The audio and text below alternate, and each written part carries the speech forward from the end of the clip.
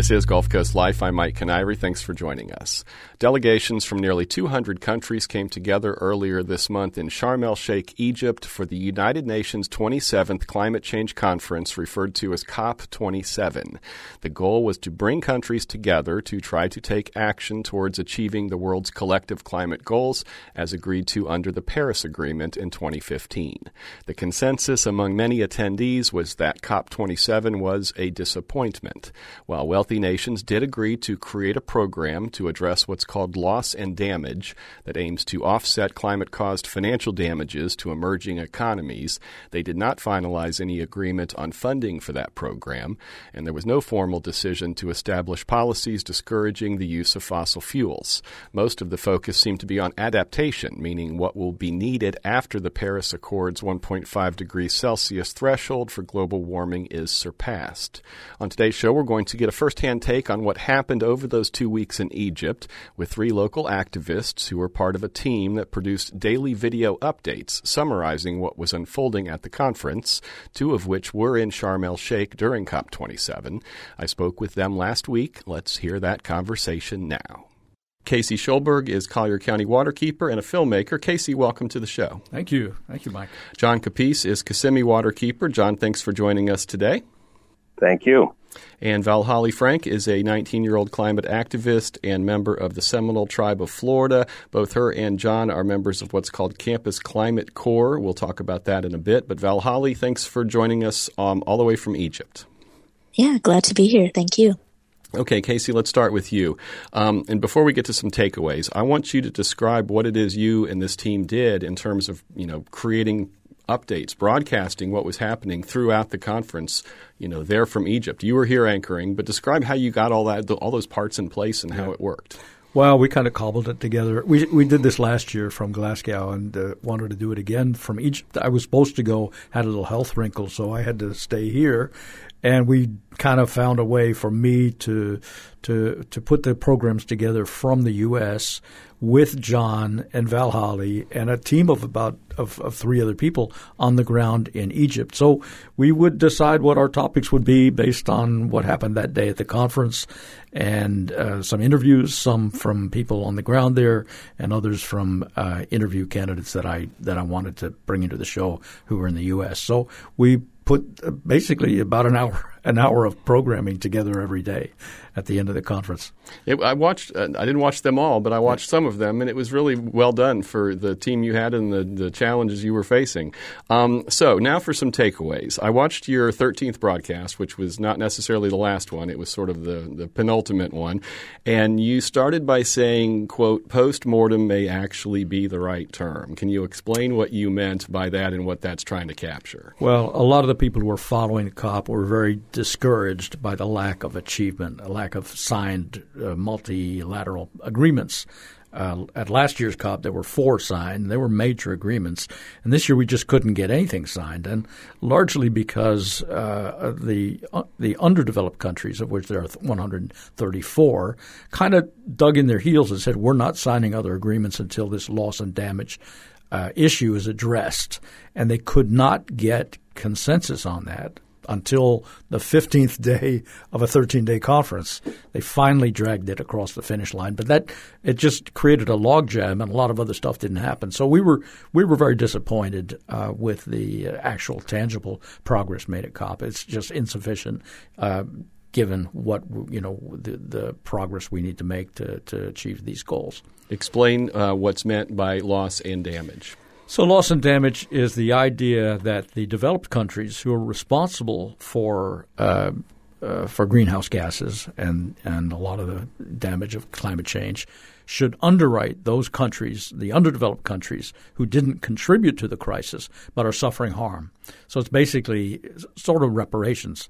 And there's been resistance, understandably, on the part of the developed nations, largely the U.S. and Europe, who are much wealthier nations, and it's sort of a bit of a underdeveloped divide, but it's also considered a north-south divide, where a lot of the less developed nations, whether in Africa, South America, some parts of Asia, are just less developed and less wealthy, and they're looking to the Western nations or the Northern nations to offset some of that damage in terms of coming up with some cash.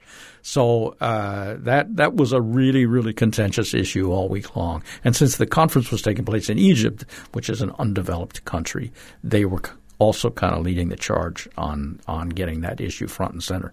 Well, we'll have you explain in a little bit what agreement was reached on the 15th day. But, John, I'd like to pivot to you now. So what are your thoughts on sort of Casey's characterization of the overarching, conference? Well, the loss and damage issue was a primary focus at this COP. I've been attending the UN climate conferences since 2015 Paris. When I began bringing university students to attend the Conference of Youth and then the Conference Parties, the main diplomats meeting. And our program is called Campus Climate Course. So along with having KC along with us to produce the Waterkeeper briefings, we do daily briefings for university students around the country as well. And for the listeners, I'd invite them to watch some of the briefings that KC produced. There's introduced by an excellent video that he put together that drives home the point of climate change and why it's so important. But on loss and damage, it's one of really three issues. You've got mitigation, which is the actual reduction of greenhouse gas emissions to slow the rate of climate change. And then there's also the issue of adaptation to prepare our communities and society for the changes that are already in motion and are coming.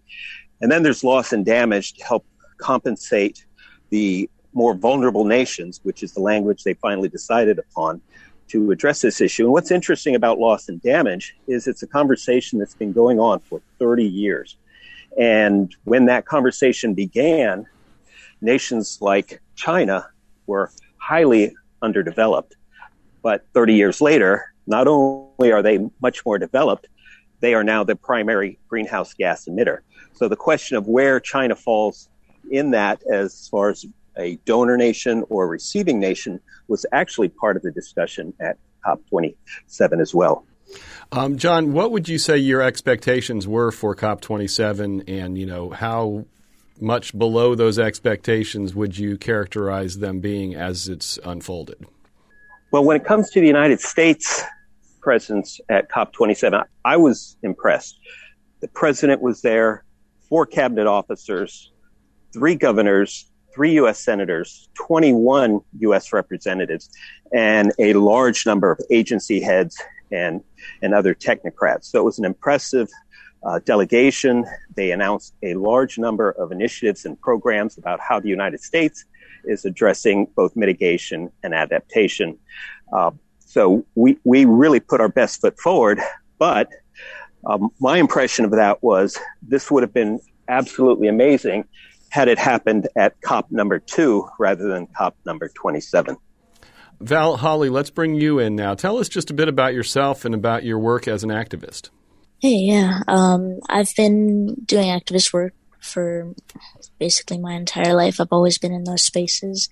It wasn't until joining the Reynolds v. Florida lawsuit that happened a few years ago in Florida that I actually stepped up and started using my voice in these actions. And since joining that case, which was, for those who don't know, it was a lawsuit brought in Florida suing the State Departments and namely the governor, starting with Rick Scott and then Ron DeSantis, basically saying that Florida contributing to fossil fuel use is harming the current generations and will harm the future generations.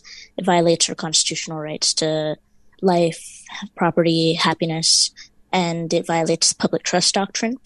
And it was sadly dismissed and without written cause either. But it is one of many cases that Our Children's Trust has brought. And there is the Juliana v. Gov that is the federal case. And there are multiple other state cases. And there's even a Canada case now. But since joining that, I was a plaintiff on that. And since then, I've been to COP25 and, of course, now COP27. And I've just been a lot more involved, especially when it comes to youth activism and indigenous activism. And, of course, all that comes with youth activism. So being very involved in the queer spaces and a lot of the radical and inclusionary action. How would you describe what you experienced at COP27 in terms of what you were hoping for versus what you saw being done and, possibly achieved? Honestly, I didn't go in with any hopes because why would I? But it was great to, honestly, the best part was the people, like the connections that I was able to make. There were lots of indigenous folks, lots of young folks, and it was amazing to be in a space where I was able to see how much is actually happening all around the world. Heard of lots of great initiatives and resolutions that are coming out. A lot of great legal work too. But the actual documents that came out of this COP, like John said, it would have been great if it had happened 20 years earlier. It's a step forward, of course, but it's just our steps are much too slow. One of the things that you reported on, Casey, and I'll let you guys weigh in since you were there, but the lack of any really presence in terms of people protesting or showing their discontent for what's not being done. Can you kind of just flesh that out? Yeah, I mean, I wasn't there on the ground like John and Valhalla were, but I could see, there was a palpable dearth of protest, and there were brave small contingents of between 50 and 100 people waving banners, but in the other COPs have had huge civil society representation. In Glasgow, on the first Friday of the conference, we had 20,000 people in the streets, largely students and environmental activists and some union members. And the next day, 100,000. And that puts pressure. It puts pressure on the delegates. It gets a lot of news. And we had really an absence of that. And I think that, it helps to create that cauldron or that crucible where stuff gets done when you have those people applying that kind of pressure. I missed it. My sympathies are always with the people in the streets. So I think that was really unfortunate, and unfortunate on the part of the organizers to put it in a place that is remote, expensive, and somewhat authoritarian, so that the protests and that kind of participation, representation was not there.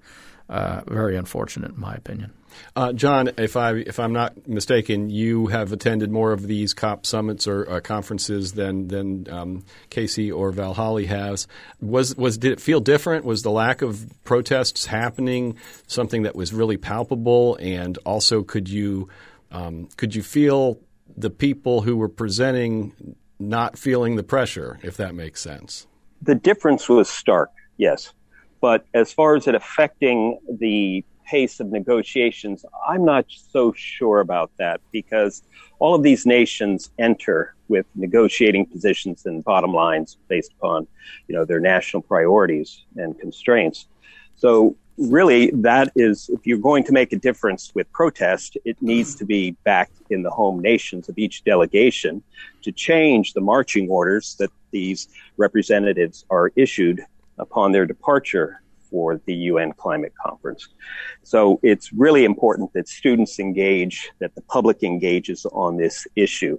It's a long-term issue, and one of the things you realize attending COP is that they make agreements based upon what the politics of their nation allows and what the current level of technology and industrialization allows.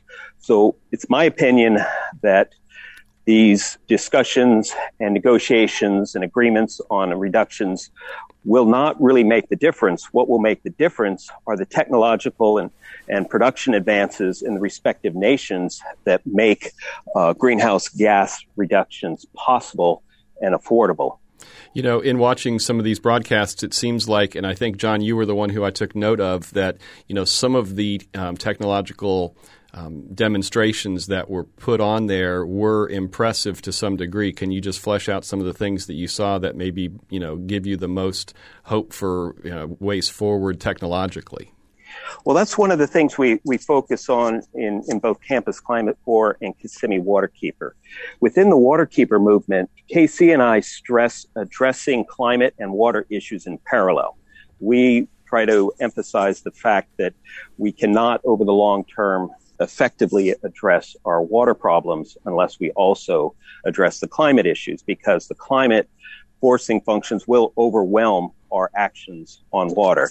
So there are various, you might call them technologies, you might call them just enlightened approaches as far as carbon uptake. When you do it in the aquatic environment, it's typically called blue carbon. And things like seagrasses are very important to that. So there's a wide range of advances and activities and programs that can help mitigate greenhouse gas emissions and are being developed and presented there at COP on the biological side and on the high-tech side. So we emphasize to university students that every single discipline at the university has a role to play in addressing climate, including the social sciences. So one of the posters from a previous COP protest that I like to highlight in our slideshows is one with a woman holding a sign that said, "Study hard, protest harder." We talked briefly at the beginning of the show about the agreement of sorts that was reached on the 15th day of the conference, 13-day conference, which does have to do with this loss and damage. Can you characterize what that is, Casey? Well, they established a fund, and some of the countries committed actual dollar amounts, and some of them have not, and a lot of the details have to be painted in this year. But there was broad consensus that kind of dragged into the final agreement, but nearly, almost it was almost unanimous when it was finally signed. I think there were close to 194 nations that signed the protocol, saying that they would establish a fund. The wealthier nations would establish a fund, and there were certain parameters. It won't be nearly enough. I mean, it's estimated that underdeveloped countries will need $340 to $565 billion to cover loss and damage between now and the year 2050. And the amounts of money we're talking about are $150 million, $250 million. So it's You're saying billion versus million there. I just want to make that clear. Yeah. We're talking about the underdeveloped nations all around the world will need between $350 and $550 billion to offset the damage they're going to suffer. And what we're talking about at this conference is $150 to $250 million by certain countries. So, it needs to be flushed out. A lot of the details were left unspecified. So they're taking a year to paint in some of those numbers. Val Holly, as a young climate activist, what are your thoughts on the need for there to be a grassroots push that gets policymakers' attention and the lack of it at this conference? It's so important to hear those local voices, of course, but it's hard to ever imagine that they will be heard in a way that actually means anything to these policymakers. But yeah, hearing what the people on the ground actually have to say and knowing what's actually plaguing these communities. And what's interesting is how a lot of these communities, especially indigenous communities, they know how to care for this land. They know how to prevent these issues, and they could really heal the planet, but it's the money that talks. So that's why there are so many people there representing fossil fuel companies. That's why OPEC was there. It's important, and I think that should be the main voice at these. The main cause for change should be what you hear from those organizations, but from those people. But I don't think it will be, if that's not too down for me to say. John, and we've only got about 3 minutes left here, so we're kind of heading in for a landing. But in one of the final broadcasts, I think it was you, or maybe I think it was you, somebody mentioned the idea that there might be a need for something like a shadow COP or something that is more close to the grassroots. Can you describe what that means? Well, I believe that every university ought to have a climate conference. And that's what we began participating in COP originally to do, to collect information, to broadcast back to university student conferences so that they would have content for their campus conferences. You know, we're very cognizant of our greenhouse gas impacts when we travel to these nations. So in 2015, our mission was to promote virtual poster sessions, university students participating virtually and then presenting research on the carbon benefits of that approach. Of course, COVID kind of forced everyone into the virtual space and took care of that. So now we're currently focused on developing these conferences at universities across the country and making sure that students are engaged. Casey, last question. So it seems to me maybe that, or obviously the work you and your team did is trying to do that. It's trying to instill the realization in people that they should be leaning into this and not just understanding it. We need about 10 times more money, about 10 times more awareness, and 10 times more people on the front lines fighting this fight. We're already at 1.1 or 1.2 degrees Celsius, about 2.4 above pre-industrial levels. We're cruising toward 2.5. So imagine the catastrophes that are in store for us if we don't start to bend this curve. And there's a real urgency. We need to do this now. This is not a joke. This is coming at us faster than we think. And as Al Gore said, it always takes longer than you ever think, and then it comes faster than you can imagine. And this is going to come at us. It's going to surprise everybody. So, appreciate this show getting the word out, because we need people to shake themselves out of their complacency and join. This is a pitch battle for the survival of the planet. Where can people find the videos that you produced? Well, they're on the Collier County Waterkeeper website and on our Facebook page, Collier County Waterkeeper Facebook page. John, are the other videos that you guys produced adjacent to these, are those available to the public as well? Yes, on YouTube, the Campus Climate Corps page, and on the Facebook page, they will be available soon, and the Facebook page of Kissimmee Waterkeeper. And I'd like to emphasize that, Southwest Florida has a wealth of human resource talent. We have so many retired professionals from across the country. People are in a position to get involved in this issue by getting involved with Colusa Waterkeeper, Collier County Waterkeeper, Kissimmee Waterkeeper, and even Campus Climate Corps. Retired professionals or anyone in the community can get involved with these organizations and help make change, and also help university students develop their skills and talents so they can make a contribution over the duration of their careers.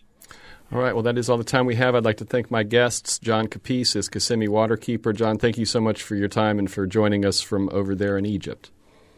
Thank you. Appreciate the opportunity. Val Holly Frank is a 19-year-old climate activist and member of the Seminole Tribe of Florida. Val Holly, thanks to you as well. Of course. Thank you for having me. And Casey Schulberg is Collier County Waterkeeper and a filmmaker. Casey, thanks for coming in and helping put this together. Thank you, Mike. You always do your homework, so it's really a pleasure. You can find links to the daily broadcasts created by their team and by Campus Climate Corps on our website, wgcu.org/GCL. If you missed any of today's show, you can always hear episodes in their entirety on our website or wherever you find podcasts. Our show today was produced by yours truly. Our director today is Jared Gonzalez. Our social media coordinator is Tara Callaghan. For now, thank you for listening. I'm Mike Canary. This is WGCU-FM, Fort Myers 90.1, WMKO Marco Island 91.7 FM, NPR for Southwest Florida.